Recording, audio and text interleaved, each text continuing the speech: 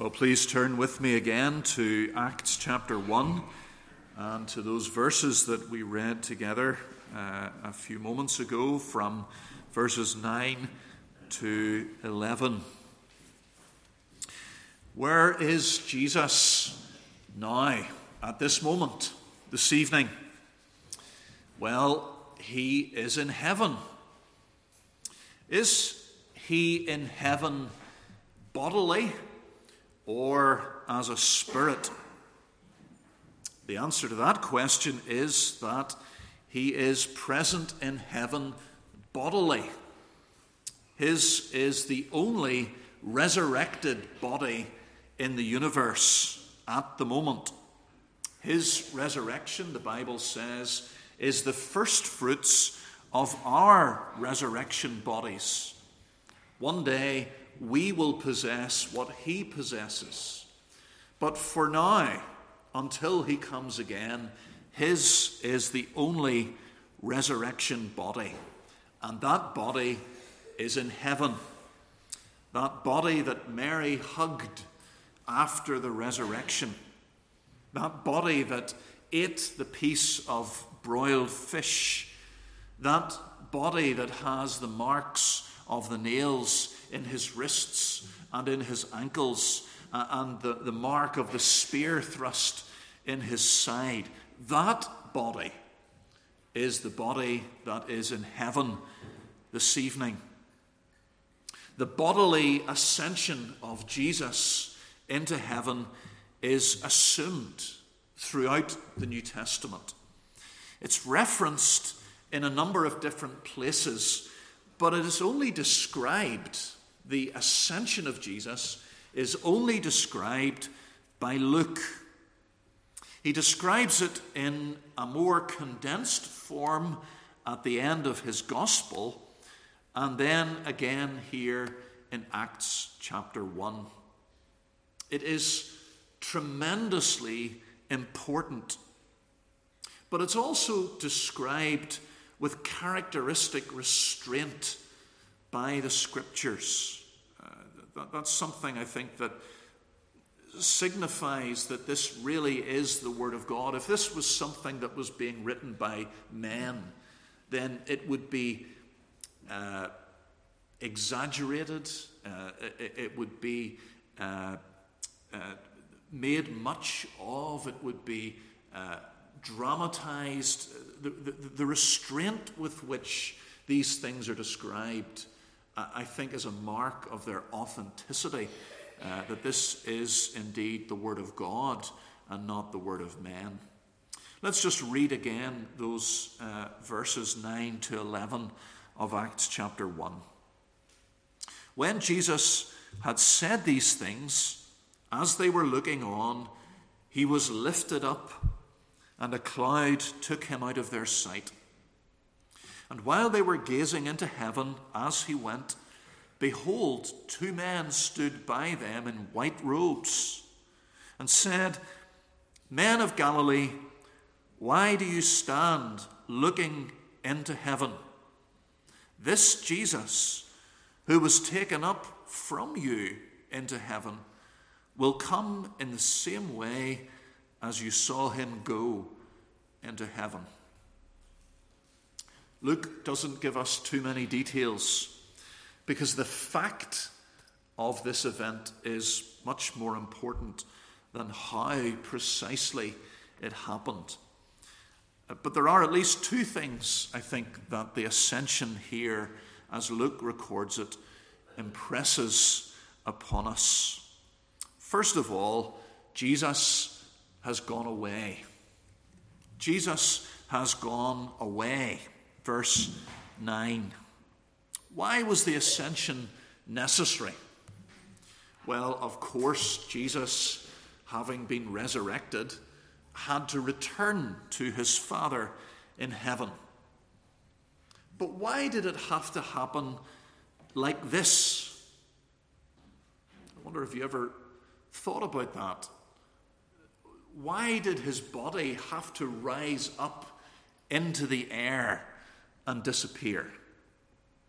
After all, it's not as if heaven is up there above the clouds, is it? You don't have to go up into the clouds and through the clouds to get to heaven, because it's not a place that you can ever get to by traveling in the first place. Maybe you're familiar with the comment of the first man in space, the Soviet astronaut Yuri Gagarin, after he went up in his rocket through the clouds and into space, breaking free of the Earth's atmosphere. His comment was, "I see no God." As if that settled the matter once and for all. You see, God doesn't exist because he's not up here. As if you could get to heaven in a space rocket. You can't, no matter how far or how fast you travel. Heaven isn't up there just on the other side of the clouds. There was no need for Jesus to get to heaven by rising into the air. On the 40th day after his resurrection, he could simply have said goodbye to his disciples and vanished in front of their eyes and been transported immediately into heaven. Or he could have left them, said goodbye, and then ascended into heaven later on. Why does it happen like this? Well, surely it's a way of making crystal clear to the disciples that Jesus is no longer on earth, but that he is in heaven. This is something Luke seems to want to emphasize in his language. 4 times in verses 10 and 11, you have that phrase, into heaven, into heaven, into heaven, into heaven. There are 3 references in this chapter to his being taken up in verse 2 and verse 9 and verse 11. Luke wants to make very clear to his readers, just as the Lord seems to want to make very clear to the disciples, that Jesus has really left. Now, why should that be so important?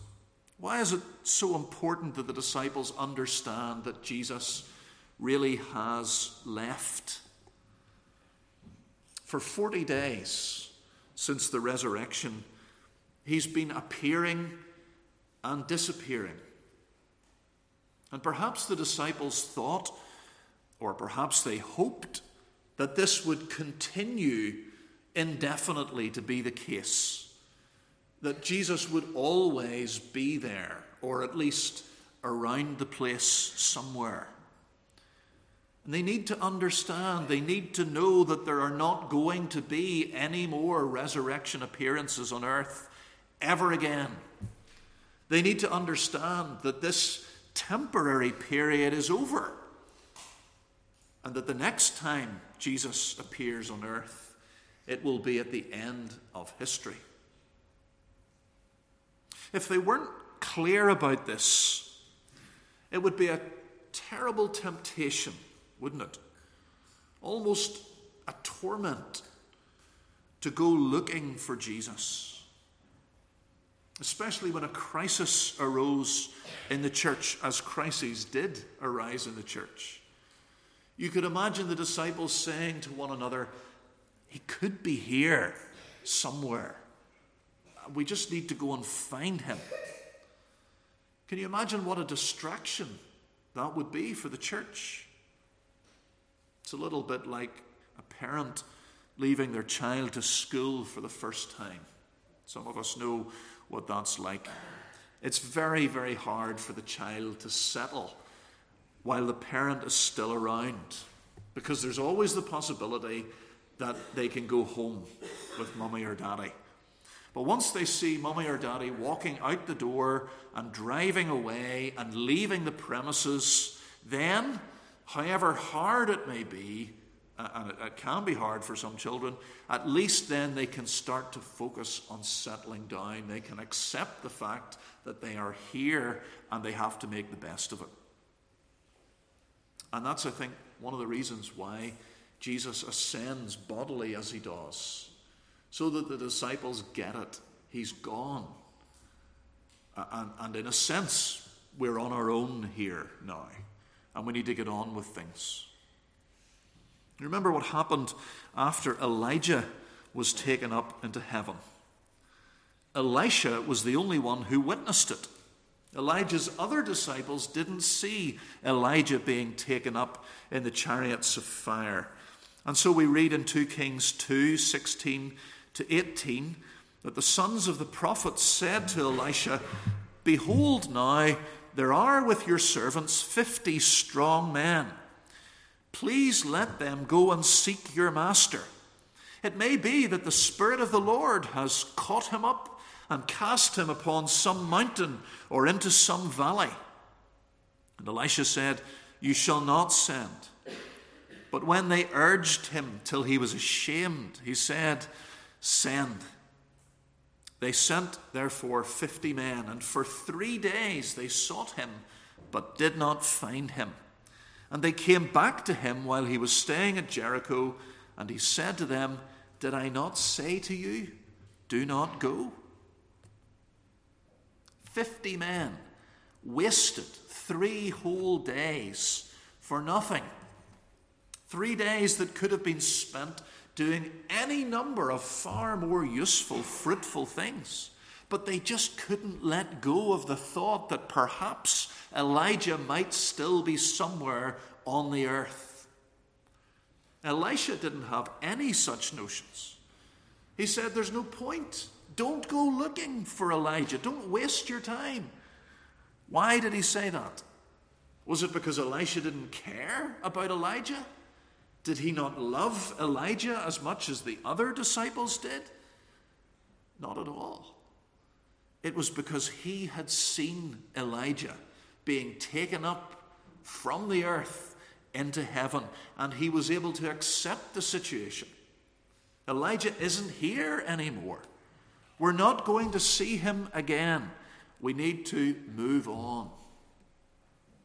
And if the disciples hadn't seen Jesus ascending bodily up from the earth into another realm, it's not hard to imagine the devil getting them obsessed with the idea that perhaps the Spirit of the Lord has caught him up and cast him upon a mountain or into some valley. I don't think that's ridiculous to think, is it?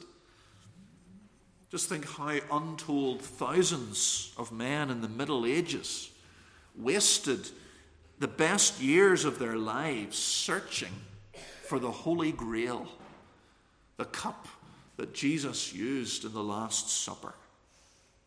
If that's what the simple cup of Jesus could do, imagine what the thought that the man Jesus is still actually alive somewhere on the earth. Imagine what that thought could do to people. If the disciples weren't clear about this, they would always be in a state of limbo, wouldn't they? Hanging on, waiting for the next appearance of Jesus. For 40 days he's been coming and going, and unless there was a definitive, once-for-all final departure that was different in kind from all the others, it would be very hard for the disciples not to be expecting Jesus to walk through the door or appear in their midst at any moment. And also, if they're not clear on this, if they're not clear that Jesus bodily has ascended alive into heaven, how could they know that he was still alive? After all, Jesus had died before on the cross. If they hadn't seen him go up alive into heaven, how could they be sure that he hadn't died again? Maybe he'd walked around a corner. If he had walked around a corner and vanished, how could they be sure that he hadn't been assassinated by some enemy that was lurking in the corner? Or how could they be sure that he hadn't fallen off a cliff or got sick and died in some lonely Judean wilderness? But because they'd seen him alive, bodily, ascend into heaven, they could be sure that he really was still alive. But the most important thing about Jesus going away is where he went. Not so much how he went, but where he went. Where he is today and what he is doing. Because the reason that Jesus is lifted up from the earth and taken into heaven is so that he can reign as the king over all the universe. That's what we're witnessing here in these verses. It is the exaltation and the coronation of King Jesus. And that's what the little detail in verse 9 points to. It says, you notice in verse 9, that a cloud took him out of their sight. A cloud took him out of their sight. It's easy to miss the significance of that. It's not telling us, I think, just that it was a cloudy day, and Jesus, as he went up and up and up, went into the clouds, and he was obscured. Their view of him was obscured by the clouds. A little bit like if you see a plane taking off on just about any day in Newtonards from the air club, from the flying club. It gets to a certain height, and then, of course, it's always cloudy, and the clouds hide the plane from view. I don't think that's what Luke is saying here in verse 9. The language suggests more than that. It's not that the cloud hid him from their sight. It says that the cloud took him out of their sight. The cloud actually took him away. It's as if the cloud is the means of transportation. A little bit like a wealthy businessman is taken away by a limo or by a personal helicopter. Some people travel by train, some in private cars. The ascending Son of Man, he travels by cloud. That's what verse 9 seems to be saying. And it's the fulfillment of a prophecy in the Old Testament. Daniel 7, verse 13. Behold, with the clouds of heaven there came one like a son of man. And he came to the Ancient of Days and was presented before him. And to him was given dominion and glory and a kingdom, that all peoples, nations, and languages should serve him. His dominion is an everlasting dominion which shall not pass away, and his kingdom one that shall not be destroyed. This is the fulfillment of that prophecy in Daniel.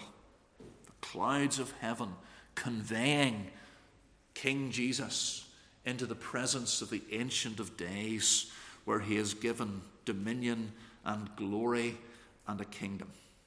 The risen Jesus has ascended into heaven, and he has sat down at the right hand of God, just as Scripture said he would. That's what's being fulfilled here. It's not just that heaven is his address, that's where he is now. Heaven is his throne room, his headquarters. He is in heaven because he is alive and because he is active, and he's reigning over the universe for the sake of the church, pouring out his Spirit on the church, as we read in the very next chapter, working all things for good, interceding for his people. Peter is able to put all of this together after the Spirit comes. Just look at what it says in chapter 2, verses 33 to 36. Being therefore exalted at the right hand of God, and having received from the Father the promise of the Holy Spirit, he has poured out this that you yourselves are seeing and hearing. For David did not ascend into the heavens, but he himself says, the Lord said to my Lord, sit at my right hand until I make your enemies your footstool. Let all the house of Israel therefore know for certain that God has made him both Lord and Christ, this Jesus whom you crucified. Paul talks about it in Ephesians 2 verse 20.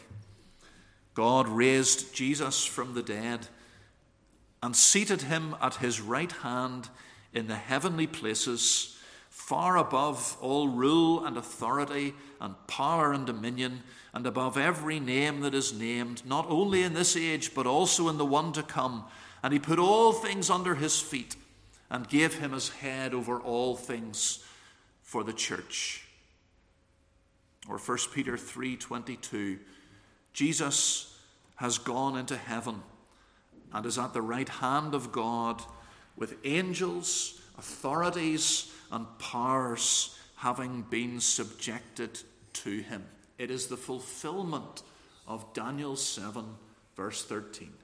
The Son of Man being conveyed into the presence of the Ancient of Days and given all rule and authority.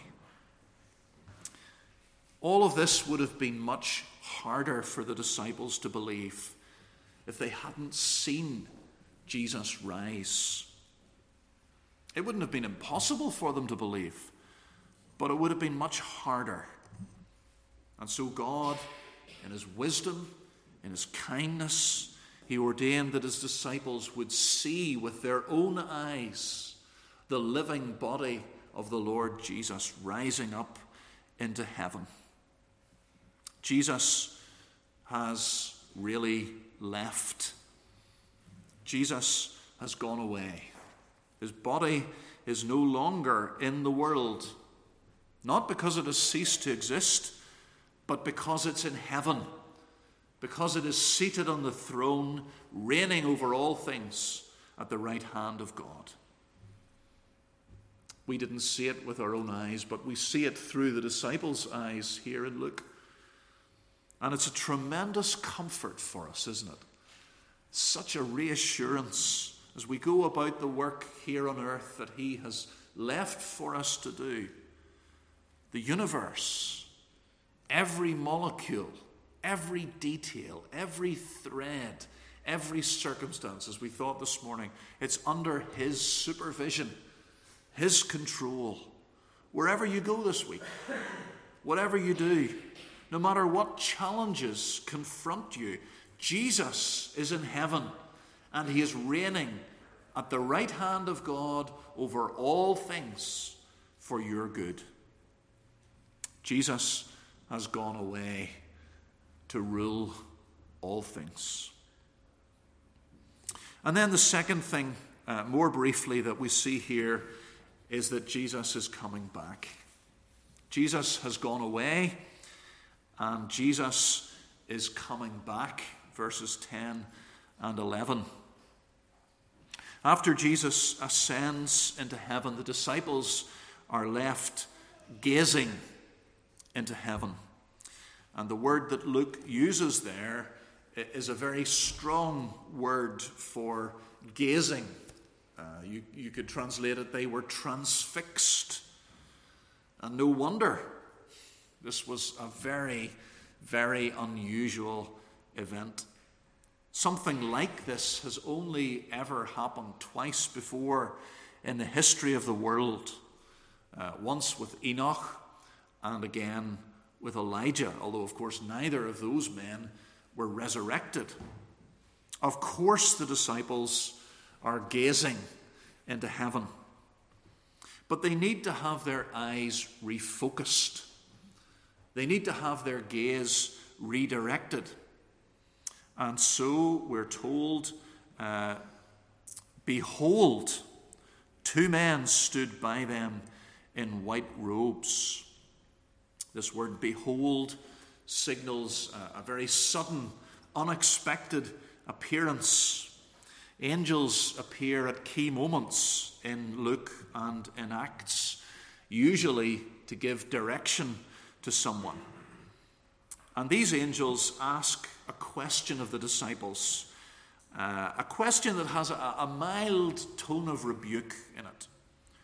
Why do you stand looking into heaven?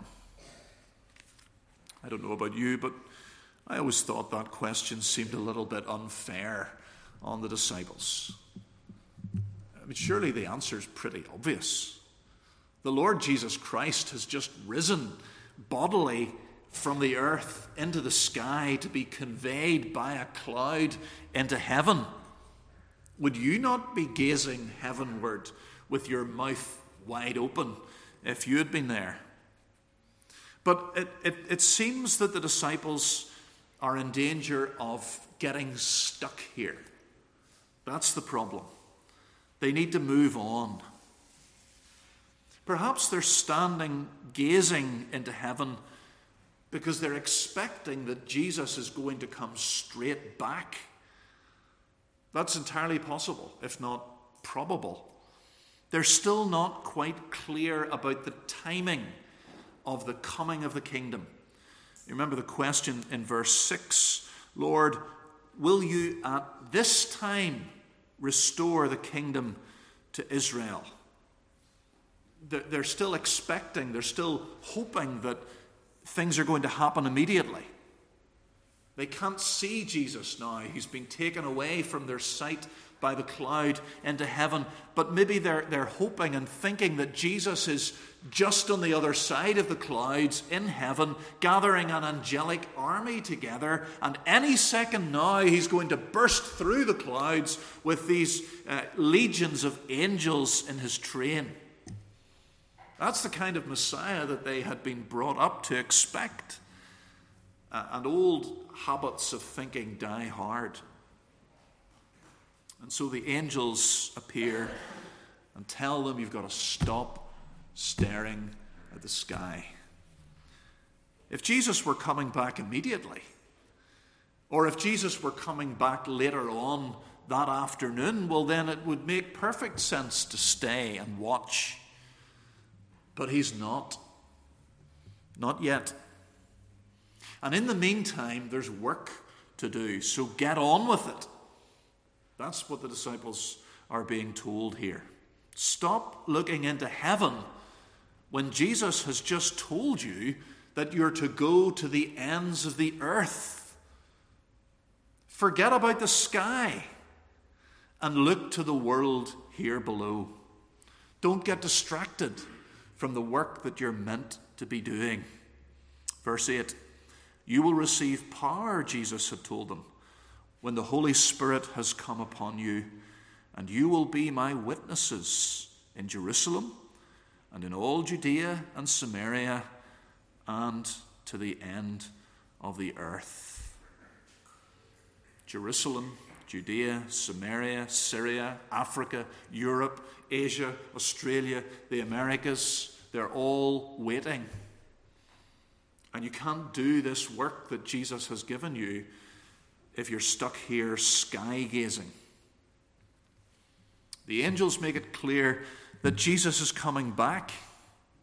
He is coming back. Not immediately, not anytime soon, not if all of this needs to be done before he comes. But he is coming back. He will return. And they tell the disciples how he will return. In the same way as you saw him go into heaven. The second coming of Jesus, in other words, will not be anything like the first coming. He's not going to be born in obscurity as a baby in a manger. No, he's going to return as a man, as the risen, reigning Lord that you've just watched ascend into heaven. He's going to return in the clouds, in glory. He's going to return visibly. He's going to return unmistakably, just in the same way as he ascended into heaven. And this fact of Jesus' return is meant to spur the disciples on to be witnesses to the ends of the earth. That's the point, isn't it, of so many of the parables that Jesus told. The master has gone away, but he's coming back again. And there will be a day of reckoning. And the servants need to be ready for that day, because they're going to have to give an account of how they have responded to their master's commission. And friends, it's the same application for us today as it was for the disciples then. Jesus has left the earth, and he has given us work to do until he returns. Don't get distracted. Get on with it. I wonder how many of us are staring into heaven when we ought to be going out on the earth and being Christ's witnesses. Certainly a temptation for some Christians, isn't it, who are preoccupied, if not obsessed, with speculation about the end times. And all they ever seem to think about or read about or talk about is the second coming of Christ. They're literally, in fact, staring at the sky. There's a camera that is trained constantly on the Mount of Olives. You can log in. I did it just before coming out, not to see what was happening, but just to check that this was true, and I hadn't imagined it. There is a camera, a webcam, constantly watching the Mount of Olives so that you can see Jesus returning as he left. There are people, and that's what they do. They just watch the skies, waiting for Christ's return. It's a temptation. Maybe this is more of a temptation for us here this evening. It's a temptation for Christians who care about theology and reading and study. We can get preoccupied with gazing up into heaven, as it were. We can get preoccupied with extremely fine theological distinctions and obscure discussions about doctrinal niceties and lose sight of the work that the Lord Jesus has commanded us to do. A Cambridge professor was once asked to preach a sermon to a group of college servants, people of very little education. And he began his sermon with these words: "The ontological argument for the existence of God, largely due to Teutonic influence, has all but been removed from the panoply of Christian apologetic." Now, that's true so far as it goes, but absolutely no use whatsoever to the people that he was preaching to.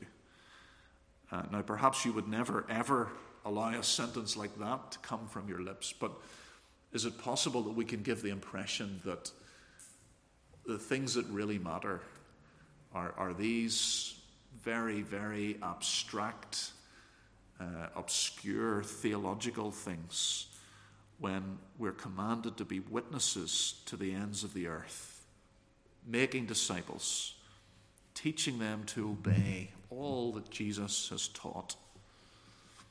How important is practical godliness, living a holy life, serving one another in the church, loving one another? Are these the things that matter most to us?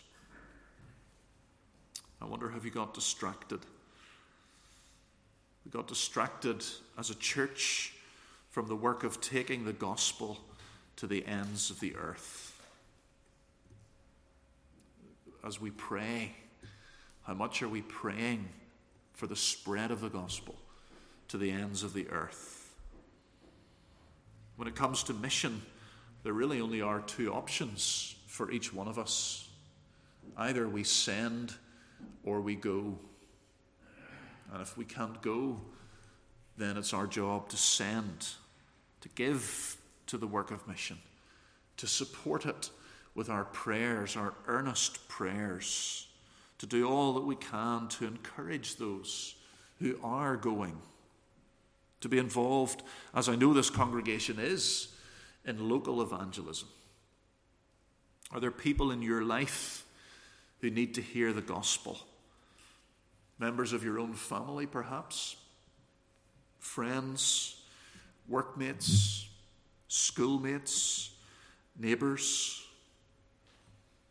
The angels here warn us that the clock is ticking.